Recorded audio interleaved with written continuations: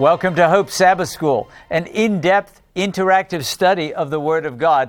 We are in the middle of an amazing series of studies, Paul's inspired letter to Christians in Ephesus. We've called it Exploring Ephesians. It's talking about that vertical relationship, saving relationship with Jesus, our awesome Savior and soon-coming King, and our relationships on the horizontal level with one another. Today, the mystery of the gospel, and I'm so glad you're with us. And welcome to the team. Good to be together again. Yeah. And I'm excited. I'm a little bit excited because Travis is teaching today. And you know, it's such an encouragement to so many.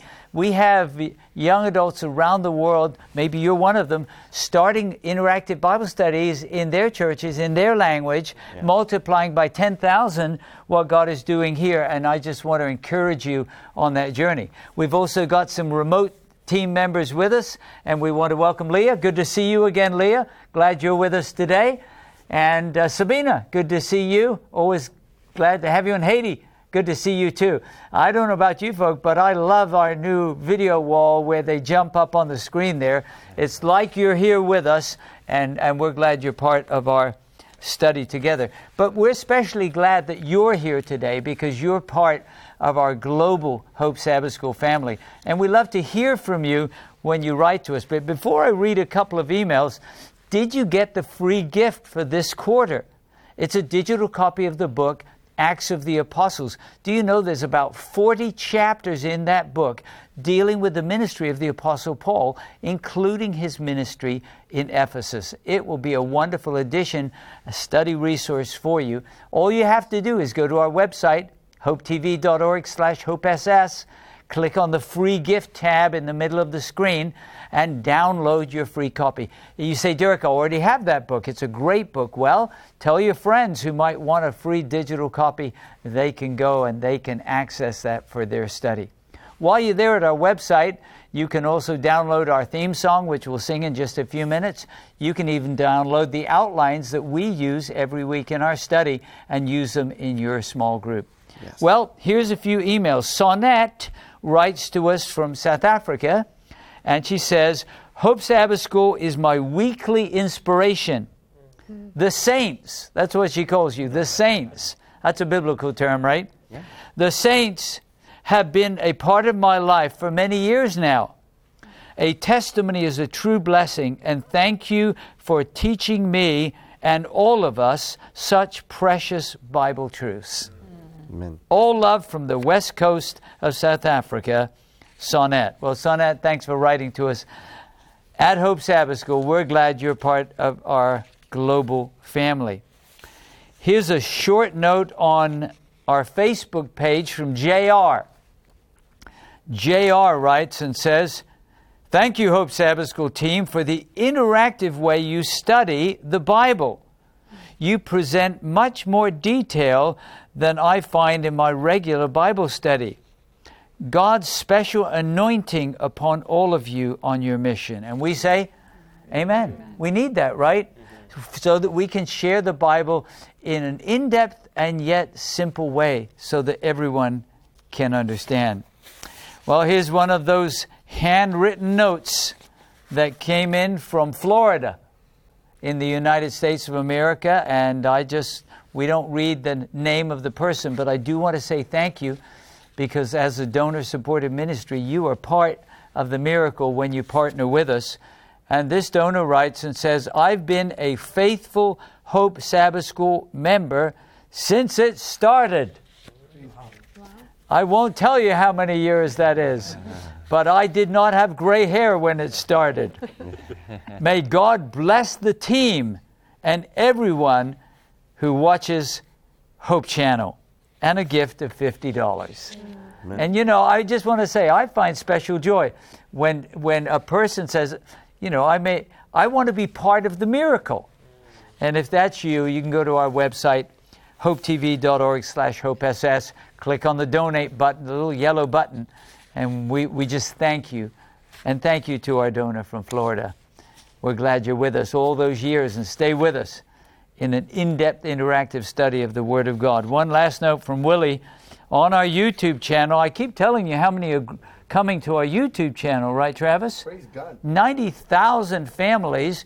You say, well, subscribers, but you know, there's oftentimes more than one person, so it could be 180,000 people who are watching. Sure. I love Hope Sabbath School and look forward to a new study each week. I can listen again if there are points which I did not understand. I love Jason's enthusiasm and joy singing the scripture songs. Well, Jason, would you give a wave? Yeah, in fact, let's all give a wave to Willie, shall we? Willie, thanks for writing to us. Willie goes on, the scripture songs are such a wonderful way to memorize the Bible. Amen. What a gift they are. Well, I should thank my wife, right? Well, we Amen. first thank the writers of the Scripture and the Holy Spirit for preserving that. Yes. For example, our scripture song for this series, the lyrics are written by the Apostle Paul Yep. under the inspiration of the Holy Spirit. Amen. My wife just put a tune so we could memorize it. But Willie says, I download the scripture songs and listen to them again and again. Amen. God bless each of you as a witness for our Master and Lord Jesus Christ. And we say, Amen. Praise God. Well, thanks for writing to us. If you haven't written, or if you have, but you want to share something God's doing, sshope@hopetv.org is the email address, sshope@hopetv.org. We'd love to hear from you and share your email on an upcoming program. But right now, I know that you can sing. And it sounds better when you sing with us. Our theme song from Ephesians 4, verses 1 to 3. Paul says with a prayer in his heart, I therefore beseech you to walk worthy of the calling with which you were called. Let's sing it together.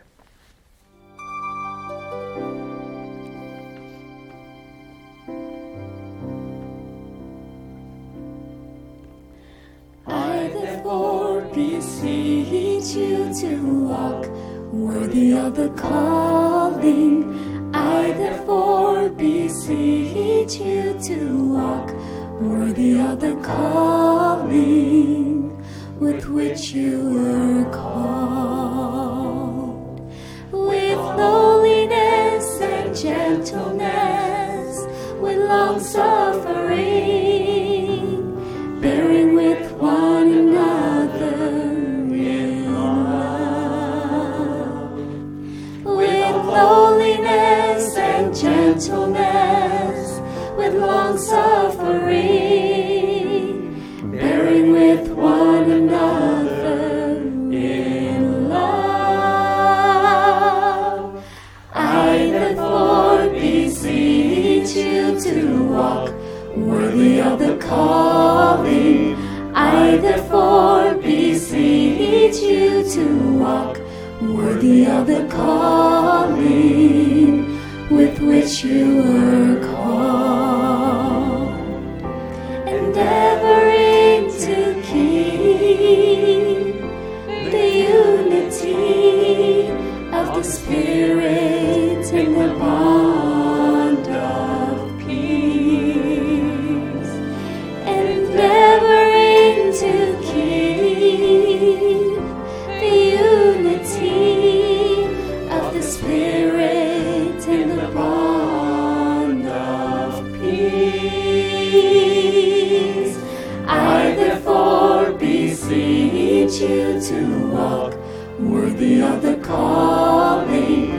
I therefore beseech you to walk worthy of the calling with which you were called.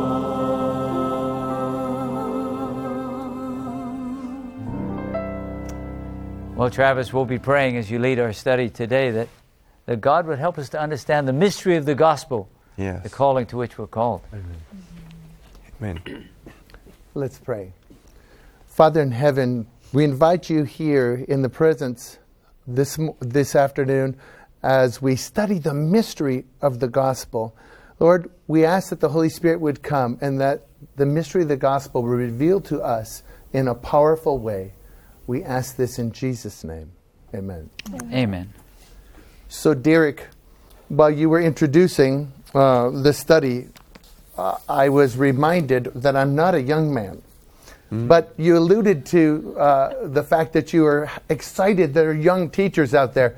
And Stephanie gave me a smile. I know she was thinking, you're not that young. But I was thinking that's part of the mystery of the gospel, is that one day soon, we're going to get a new body. And in the context of eternity, I'm actually quite young. But that was part of Paul's message to the Ephesians, because he taught them everything that God had shown him. But Paul has found himself in a very unique situation. Yeah. He's found himself in prison. Yeah. And I want to read Ephesians 3, verse 1. Sabina, would you mind reading Ephesians chapter 3, verse 1? And why is Paul in prison? If you don't mind reading that for us. Yes, Travis, my pleasure. So we'll be reading from the New King James Version, Ephesians 3, verse 1, and it says, "For this reason, I, Paul, the prisoner of Christ Jesus for you Gentiles." Okay, so why is Paul in these unfortunate circumstances? So we know from the book of Acts, Travis, that Paul, he was a fearless preacher of the gospel to Jews and also especially to Gentiles. And he ended up being arrested because of the Jewish opposition of his preaching and bringing Gentiles into the synagogue. So eventually he stayed a few years in prison after going through a series of trials and even being taken to Rome, where he was left in house arrest for a few years. So Paul is in prison, the Bible says, because of the Gentiles. Well, actually, because he was sharing the mystery of the gospel with the Gentiles. Well, the Bible says that he was a prisoner of Christ. Is Paul a literal prisoner of Christ, or is this figurative? Maybe we should read some Bible verses that help us with this. Let's read Ephesians chapter 6, verse 20. Lavinia, would you read that for us? Is Paul a literal prisoner of Christ? Ephesians chapter 6, verse 20. Sure, and I'm reading from the New King James Version. "For which I am an ambassador in chains, that in it I may speak boldly as I ought to speak." So here he refers to himself as an ambassador. So is this a literal or is this figurative according to this verse? So I think he is in chains. Absolutely. But it's interesting, and I think this is the key point. He doesn't say, Paul, a prisoner of the Romans, because he's not focusing on Rome, or whoever it would be. It happened to be Rome, as Sabina pointed out. He said, really, the person I'm really... subject under. What's the word? Lifetime connected to is Christ. And so I refer to myself as if I'm a prisoner of anybody, it's not Rome, it's not Caesar. I'm a prisoner of Christ. But I am in chains.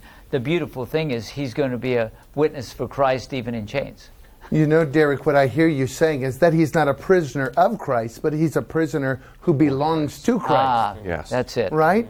He knows to whom he belongs. Matter of fact, that's part of the testimony that he's sharing. Anyone else have a comment on that? Yes, Amy. And I think that he's recognizing that this happened because of his commitment to the Gentiles for Christ. And so it's okay. I think that's why he could have peace in the midst of that storm, that God knew where he was. And, one of my favorite sayings is that the safest place to be is where God wants you to be. In God's, and so even in the midst of being in prison, he was saying it's okay because I'm here because I was serving God, doing what I was supposed to be doing. So he's got it. I'm trusting him. We're all good. You know, Amy, I'm pretty excited about this message because I'm a Gentile. And so the message that Paul has to the Ephesian Gentiles is for me too. It's actually for everyone watching, for each one of us here. Yes, Jason. And because Paul is in prison, he's going to have some opportunities to share some messages to some very powerful Gentiles through this experience. Thank you for sharing that. Yes, Scott. You know, when I read this in the ESV, it says, Paul says that he is a prisoner of Jesus on behalf of you Gentiles. So what he is doing, his whole ministry, is to help other people. And the fact that he's a prisoner was part of God's plan that gave him certain opportunities because of that. So he was a prisoner on behalf of the Gentiles. And he was excited to be there. You know, we don't see much discouragement. It's as if he is using this as a testimony. Especially, it's encouraging other people to go out and be a witness for the kingdom of God. Stephanie, I would like you to read Philippians chapter 1, 12 through 14. Because the Bible says all things work together for good. It seems unfortunate that he would be in prison, but even in prison, God can work good. That's right. Would you read that for us, Stephanie? Sure. And I'll be reading from the New King James Version. But I want you to know, brethren, that the things which happened to me have actually turned out for the furtherance of the gospel, so that it has become evident to the whole palace guard and to all the rest that my chains are in Christ. And most of the brethren in the Lord, having become confident by my chains, are much more bold to speak the word without fear. Well, Stephanie just read that in verse 14, Paul is saying, my fellow brothers, probably sisters too, have become bold because of his chains. Stephanie, how is that possible for them to become bold? Their fellow brothers in prison.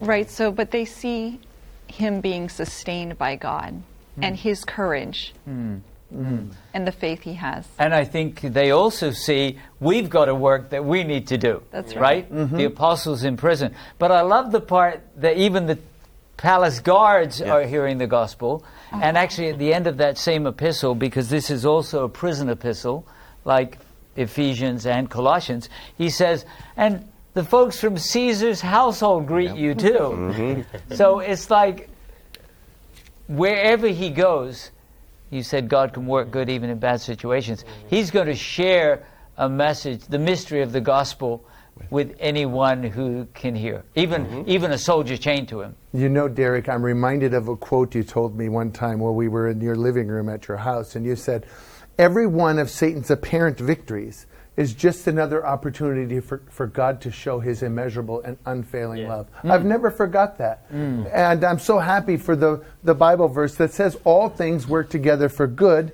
to those who love the Lord and are called according to his purpose. John, you had a comment. Yes, I was also reminded of John the Revelator, who was in the island of Patmos. And God gave those revelations that speaks to us in the end time. And so, although they were unfortunate circumstances, God used these circumstances to give them the gospel and the things that we talk about today. Amen. Sabina?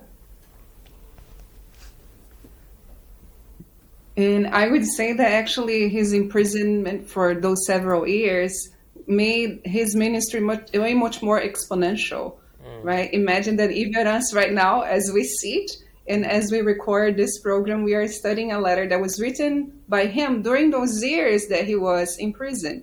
You know, Paul, we know from scripture that he was a very active person. So I wonder, you know, if he had just continued his ministry the way that he was previous to writing those letters, if we would have access to all this beauty that he had to share under the guidance of the Holy Spirit. So it is a mystery indeed.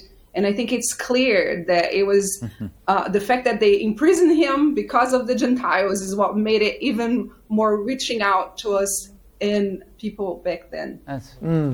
You know, thank you for sharing that, because not only did he write the book of Ephesians, Sabina, but he wrote Colossians and Philemon and the book of Philippians. So a lot of the inspired word was written, especially by Paul, was written while he was in prison. So how does Paul's imprisonment give us encouragement today as we face trials and hardship? How does that give us encouragement? Lalika? Well, it comes to my mind the quotation of Ellen White where she says that if we know what God has for us in the future, or if we knew the way, we wouldn't choose any other way but that one. To that being said, is that knowing that God is the one directing the path and everything will work out well, I am in a place where I'm supposed to be if I were to choose.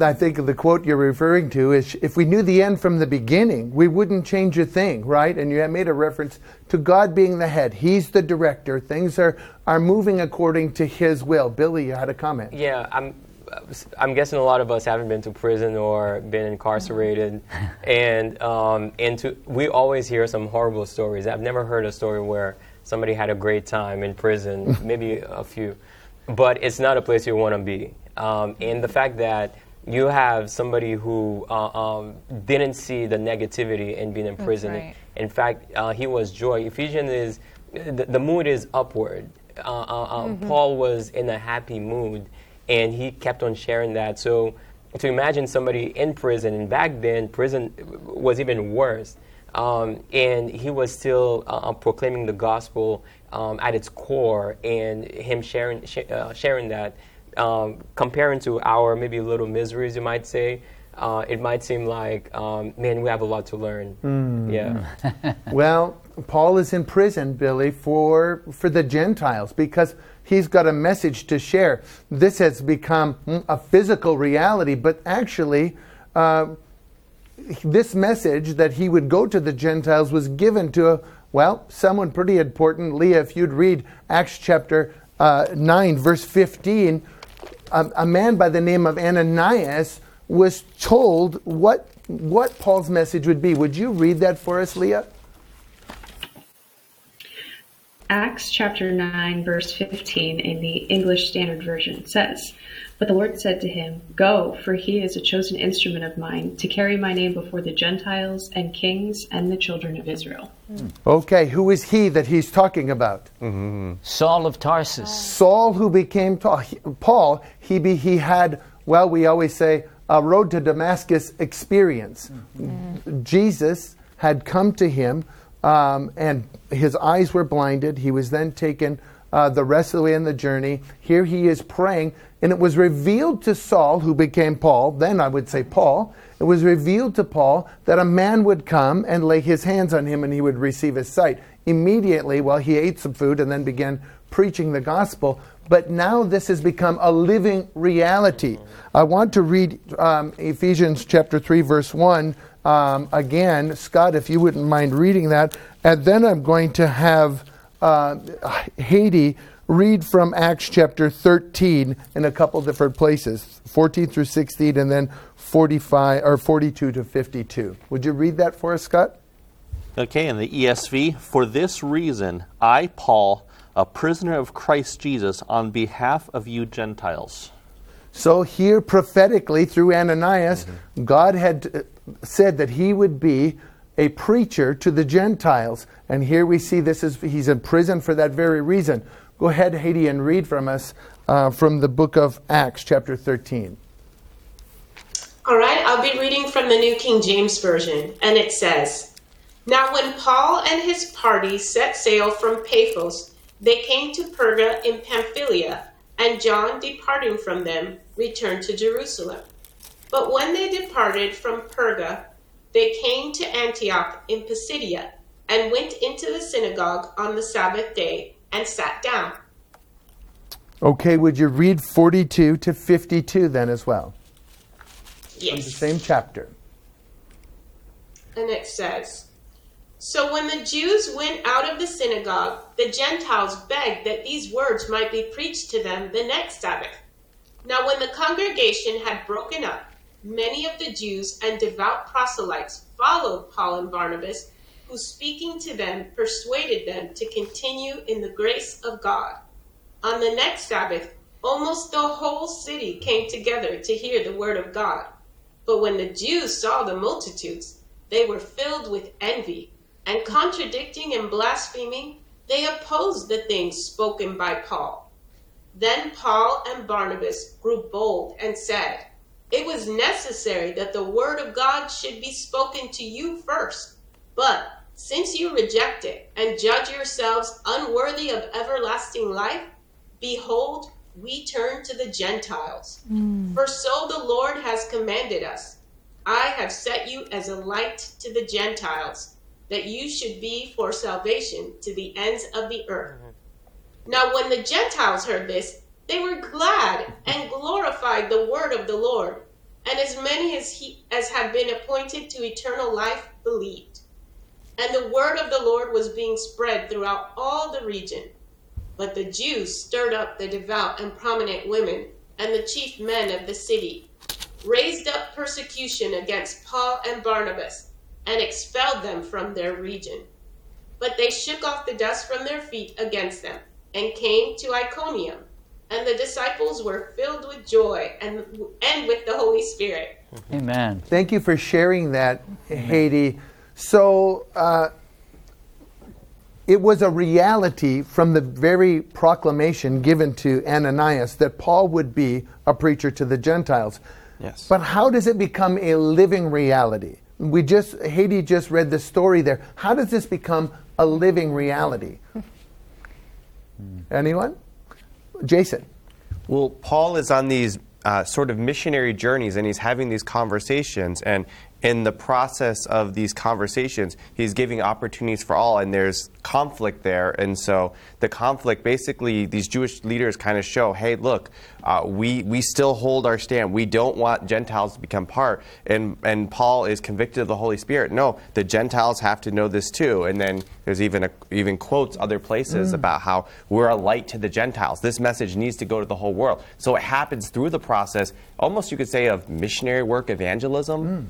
Thank you for sharing that, Stephanie. How does God's people, the Jews, who were entrusted with the gospel message, how do they actually help bring this about? You know, I'm actually, I don't know if this is going to answer your question, but I'm thinking of the reaction that we're seeing by the Gentiles. And they needed to hear that message. And so to me, that impacted the Jews to realize that, yes, the Gentiles were desirous of that experience as well. Did God want the Jews to know, to understand this message as well? Yes. Absolutely. So it was their rejection. God doesn't force anything on anybody. Yeah. It was their rejection that actually made Paul turn an about face and say, okay, I'm going to fulfill God's message through me to the Gentiles. And for that reason, where is he?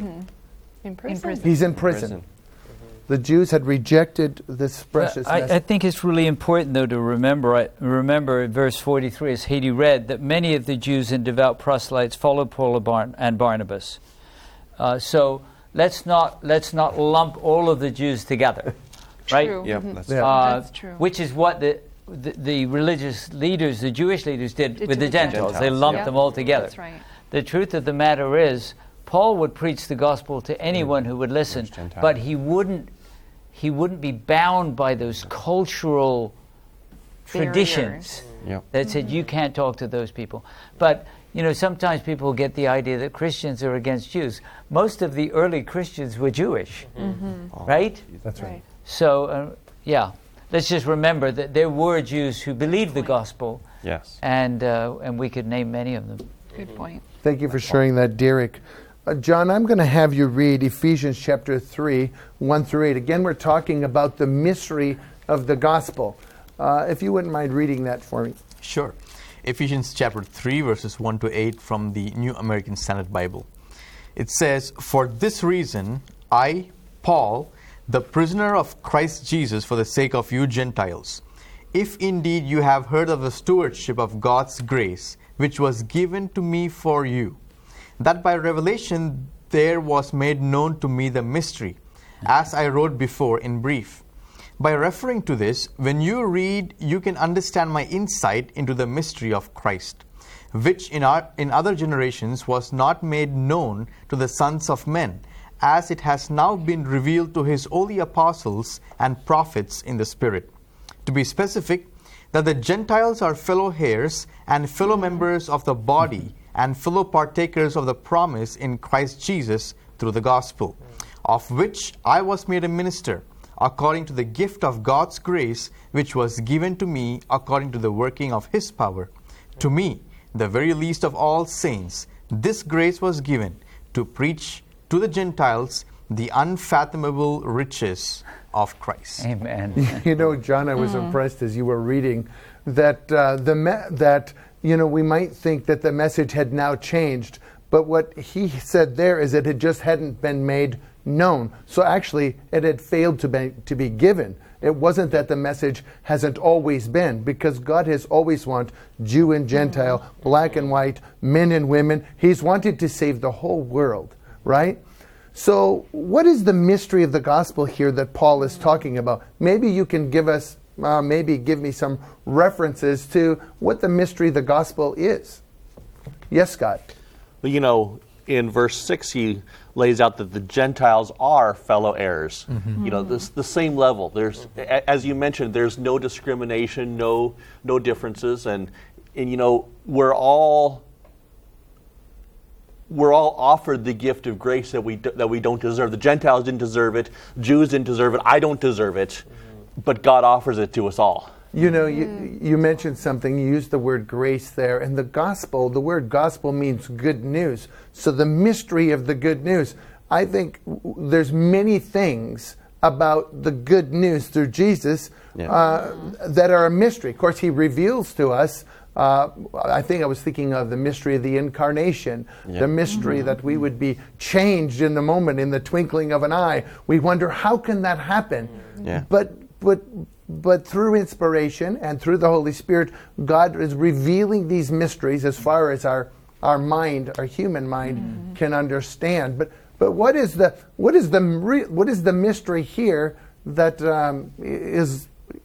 is so prevalent, especially in this story with Paul and the Gentiles? Billy? The fact that God can save anybody, whether you're Jew or Gentile. I think we don't understand maybe the context of it. I think back then they couldn't envision like the diversity that we have here, that people from different cultural backgrounds can be heir to for heaven. Basically, that was inconceivable to the point that it's a mystery. And now Paul's like, no, the Gentiles can be, Jews and Gentiles, they are heir to the gift of God.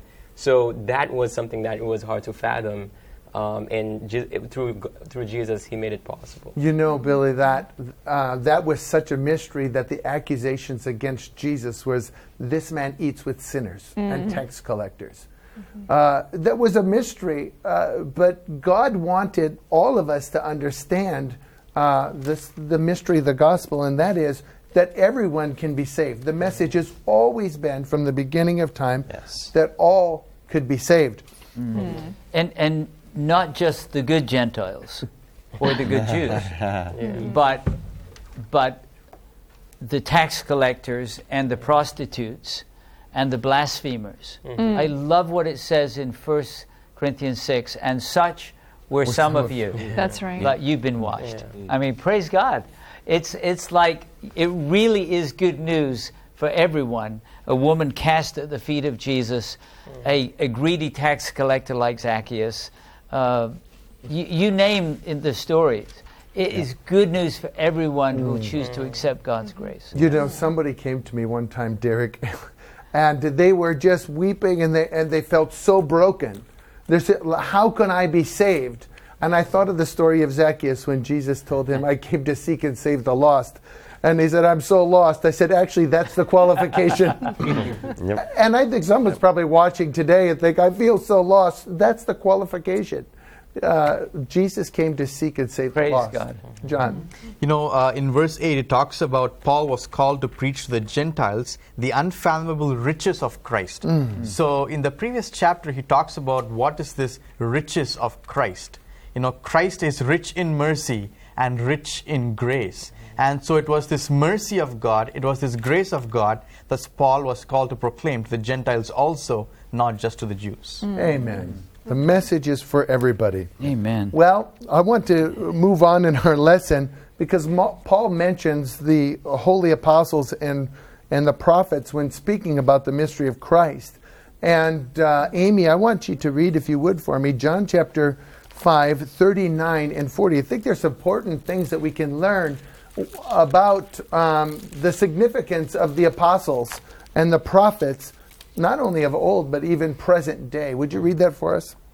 Sure. John 5, verses 39 and 40, and this is New King James Version. You search the Scriptures, for in them you think you have eternal life, and these are they which testify of me. But you are not willing to come to me that you may have life. Okay, so here we have the Jewish nation, and you had mentioned, Derek, earlier, the significance is that they would be lost is that they wouldn't come to Jesus to have life. They thought for some reason it was just the knowledge of the Scriptures that would gain them eternal life. Who were the Scriptures written by? Prophets. They were written by prophets of old. Yeah. That's right. And so is it important to listen to all of the counsel of the prophets? Yes. Absolutely. Well, I think that was really evident to me in the Road to Emmaus experience, and I'm going to have Lavinia, if you would read for us from Luke chapter 24, 13 through 15, and then Lalika, if you'd read 25 to 26. The first, Lavinia, where you're going to be reading from, they're having the disciples on the road they're discouraged. And I want you to read why they're discouraged. Luke 24, verses 13 through 15, and I'm reading from the New King James Version. Now behold, 2 of them were traveling that same day to a village called Emmaus, which was 7 miles from Jerusalem. And they talked together of all these things which had happened. Okay, so they're discouraged. Why are they discouraged?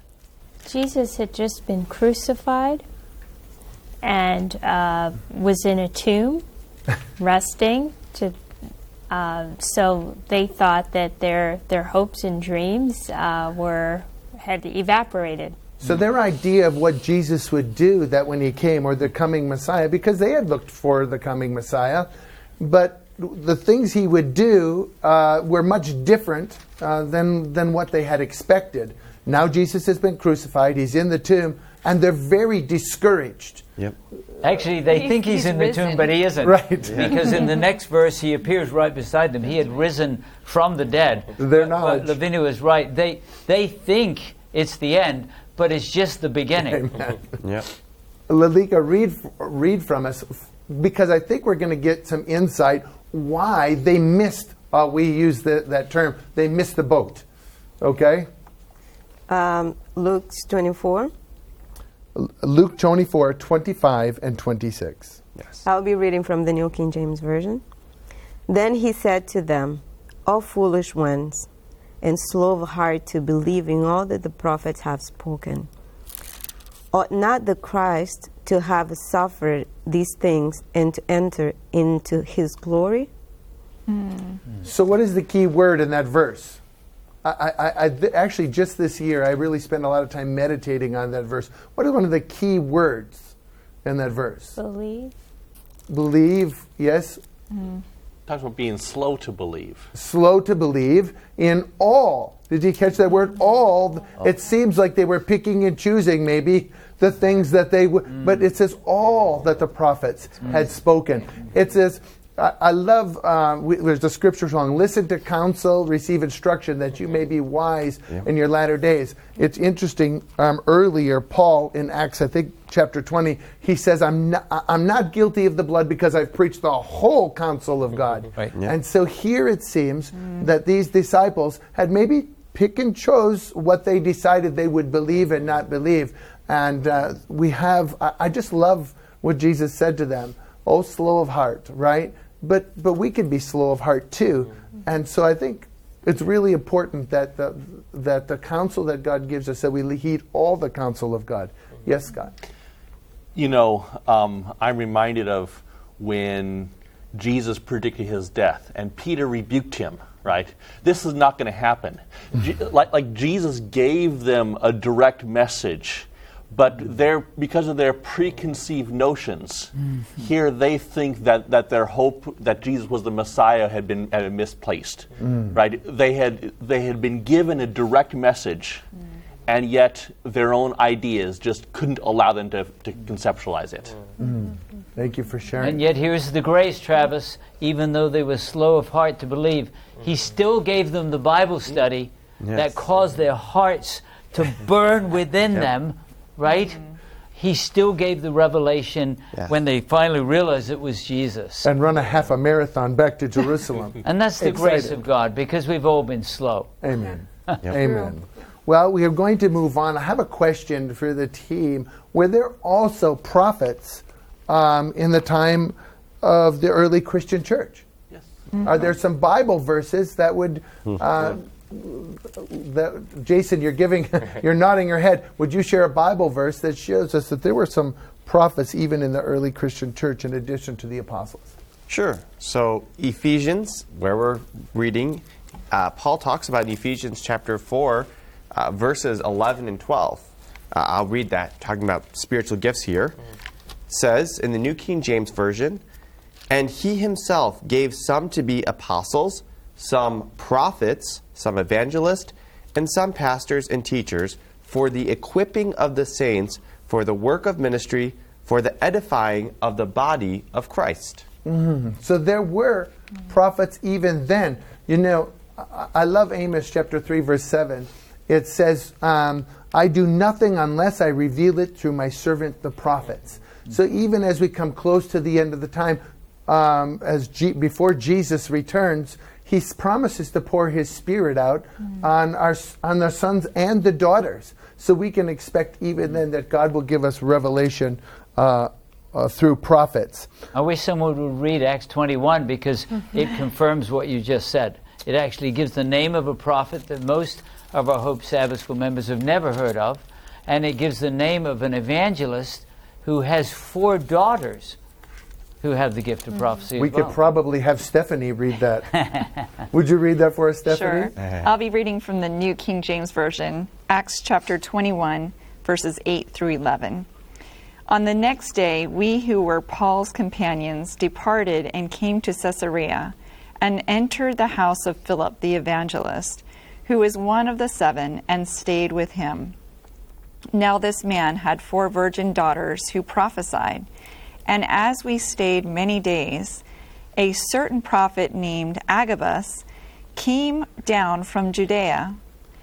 When he had come to us, he took Paul's belt, bound his own hands and feet, and said, 'Thus says the Holy Spirit, so shall the Jews at Jerusalem bind the man who owns this belt, and deliver him into the hands of the Gentiles.'"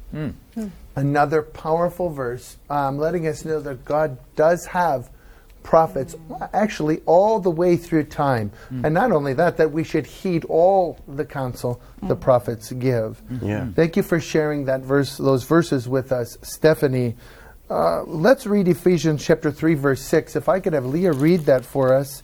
Why was the mystery of the gospel an amazing revelation to the Gentiles? Ephesians chapter 3, verse 6 in the English Standard Version says, "This mystery is that the Gentiles are fellow heirs, members of the same body, and partakers of the promise in Christ Jesus through the gospel." So why is the mystery of the gospel, why was it an amazing revelation to the Gentiles? John. So we see 3 things here. The Gentiles were fellow heirs, fellow members, and fellow partakers of the promise in Christ. So which means that we see the equality that Paul is trying to bring about between the Jews and the Gentiles. The same privilege that the Jews had, now the Gentiles will have. You know, we just talked in a previous study about this wall of separation that had been there. The Jews, I think the Gentile believers always thought they were out, maybe just across the fence looking in. But here, through the preaching and teaching of Paul, they began to realize that this good news, the mystery of the gospel, was for the whole world. Yes, Amy? And it was fully for them. They weren't just getting the leftovers and the scraps. Like, they were getting the full package. It's beautiful. Amen. Praise God. Amen. Who are some people that we may tend to disregard when it comes to the gospel message? Yes, Stephanie. Travis, I think if I'm going to be honest, I think of the people who, at the end of the day, I think maybe the gospel can't reach them. Which is scary because the gospel can reach anyone. Amen. So we, unfortunately, may stay away from those individuals who we really don't think the gospel can do anything for it. So, Stephanie, you're saying if I'm friends with an atheist, I may in my mind be thinking they just don't believe in God, so there's no point. Right. But is the gospel still for that atheist? Yes. Yeah. Is it for everyone? Yes, it is Definitely. for everyone. We don't want to set up any barriers because Jesus has no barriers or bounds, right? The gospel is for the whole world. We've talked about John 3, verse 16, and many other verses. Actually, Romans 10 is one of my favorite. Anyone who calls on the name of the Lord will be saved. Haiti, I'll take a comment from you and then we move on. Well, I was going to say, kind of answering the previous question that you asked and this question both, that I was once watching TV and there was this super famous movie star, and I'm not going to say their name, and they were talking about a movie that they had just directed. They had just produced a movie. And this person is incredibly famous, very good looking, has all the money in the world, has dated other very famous, very attractive people, has children, I'm sure a huge house, had just grown up in luxury. And the person read this book about a man that was in prison during World War II in a concentration camp. And they said that changed their life and that made them say, oh, now I see what my purpose is in life. My purpose is to produce this movie and to tell this story of this gentleman. And there's a little more to that story, but the point to me is just the fact that I was, when I heard that, just really shocked, because I was thinking this person feels that they have no purpose in life and life is meaningless. But for Christians, we don't have that, you know. So this revelation to the Gentiles helps to fill that void in all humanity, that our purpose, that we have purpose, period. You know, that when we know God, we feel every longing is satisfied, you know? So I just thought that was amazing. And it also struck me because I was just like, oh, well, that's a famous person. And the story that they told was actually about a Christian. So it kind of answers both of your questions about a group of people that you would exclude, that you would think, well, famous people, they don't care about God, but God can reach anyone. Haiti, I'm so happy that no one is excluded from the gospel message. All we have to do is say yes to Jesus. Amen. Well, God has chosen a church, right, to share the message. Matter of fact, even the word church, does anyone know what that means in Greek? Yes, Scott. It means called out. The called out ones, the chosen ones. There's a verse that talks about being chosen by God. Lavinia, would you read 1 Peter chapter 2, verse 9 for us? 1 Peter chapter 2, verse 9. It talks about us being chosen. But chosen for what? Reading from the New King James Version. But you are a chosen generation, a royal priesthood, a holy nation, his own special people, that you may proclaim the praises of him who called you out of darkness into his marvelous light. So what is God's special purpose for his church? To proclaim. Haiti, you're smiling, and I'm just going to call on you because I seen this huge smile come across your face.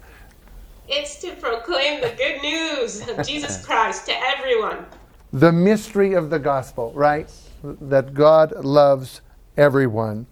Well, I'm going to have John read Ephesians chapter 3, 8 through 13. I want to know, how is the wisdom of God manifested in his church? Would you read that for us? Ephesians chapter 3, verses 8 to 13 from the New American Standard Bible. It says, "To me, the very least of all saints, this grace was given, to preach to the Gentiles the unfathomable riches of Christ, and to bring to light what is the administration of the mystery which for ages has been hidden in God who created all things, so that the manifold wisdom of God might now be made known through the church to the rulers and the authorities in the heavenly places. This was in accordance with the eternal purpose which he carried out in Christ Jesus our Lord, in whom we have boldness and confident access through faith in him. Therefore, I ask you not to lose heart at my tribulation on your behalf, for they are your glory. So, God has chosen the church to be a witness. I struggled at first when I read that, John, because it says it was hidden. But it wasn't hidden because God was trying to hide something. It was hidden because it wasn't proclaimed. Here Jesus comes to share that good news, and Paul is doing his service. That's why he said, I'm free of the guilt of the blood of any man, because I proclaimed the whole message, the whole gospel. That's our commission as the church of God, right? So who are the people looking in at God's church as we read these verses? Who are the people that are looking in, or the beings? Jason? Well, you could say the whole universe. It says here principalities and powers in the heavenly places. So you have other people who may not be believing. You may have other people from other worlds, if you will. You may have even the devil might be watching too and seeing what's going on with God's people. You know, the Bible says in the book of Ephesians that we do not wrestle with, later on here in the book of Ephesians, that we don't wrestle against flesh and blood, but against principalities. So, Jason, as I'm hearing you talk, are heavenly angels looking in to see what God's church is doing? Yes. Are satanic angels looking to see what God is doing? Yes. Well, we call that the great controversy because there's this battle between good and evil, and we have principalities, we have God involved and Satan involved and holy angels and wicked angels involved, and they're seeing the mystery of the gospel being proclaimed to the whole earth through the church. Matter of fact, in Revelation 12 it says the church is persecuted because of that very thing. Yep. And so we see this persecution manifested even in the life of Paul. And I think the holy angels are saying hallelujah, blessing and honor and glory and power to him who sits on the throne. Amen. And the evil angels are trembling because they know the power of Jesus' name. That's right. They know their time is short. The fact that God could raise up his church from a group of broken sinners and transform them is got to be a startling evidence to the kingdom of darkness that they have lost, that Christ is Lord of all. I think, Derek, that's a mystery in itself. It is. That God could use you say that often, that God uses broken people to reach broken people. Well, Paul has a prayer for the Christians in Ephesus, but even for us here today. I want to read about this prayer in Ephesians 3:14 through 19, and I would have Billy read that for us. We want to talk about this amazing prayer that he prays, again, not just for the people of Ephesus. Well, we're Gentile believers as well, right? A prayer is for us here today. And I'll be reading from the New International Version. For this reason I kneel before the Father, from whom every family in heaven and on earth derives its name. I pray that out of his glorious riches he may strengthen you with power through his Spirit in your inner being, so that Christ may dwell in your hearts through faith. And I pray that you, being rooted and established in love, may have power, together with all the Lord's holy people, to grasp how wide and long and high and deep is the love of Christ, and to know this love that surpasses knowledge, that you may be filled to the measure of all the fullness of God. You know, I think that's our mission even here at Hope Sabbath School, is that the whole world would come to a greater and still greater knowledge of the immeasurable and unfailing love of God. That's Paul's prayer for everyone. Well, that's my prayer for everyone as well. I want to come to a greater and greater knowledge of the immeasurable and unfailing love. That's that connection we talked in a previous study, that vertical connection that allows us to pour out horizontally. How does Christ dwell in our hearts through faith? Let's look at John chapter 14, verse 23. Scott, if I could have you read that for us. I think it's important. How does Christ dwell in our hearts? Through faith. Would you read that for us? I'm reading from the ESV. It says, Jesus answered him, "If anyone loves me, he will keep my word, and my Father will love him, and we will come to him and make our home with him." Amazing. So, how does Christ dwell in our heart? Through faith? I mean, that's the idea of dwelling, of making house, the meno, coming together, and it's interesting how it changes. Anyone who loves me, then my Father will love him. Then it goes into this whole relationship with the whole Godhead. Is it important to ask God to dwell in our hearts? Amen. Yes. Amen. It's vitally important, isn't it?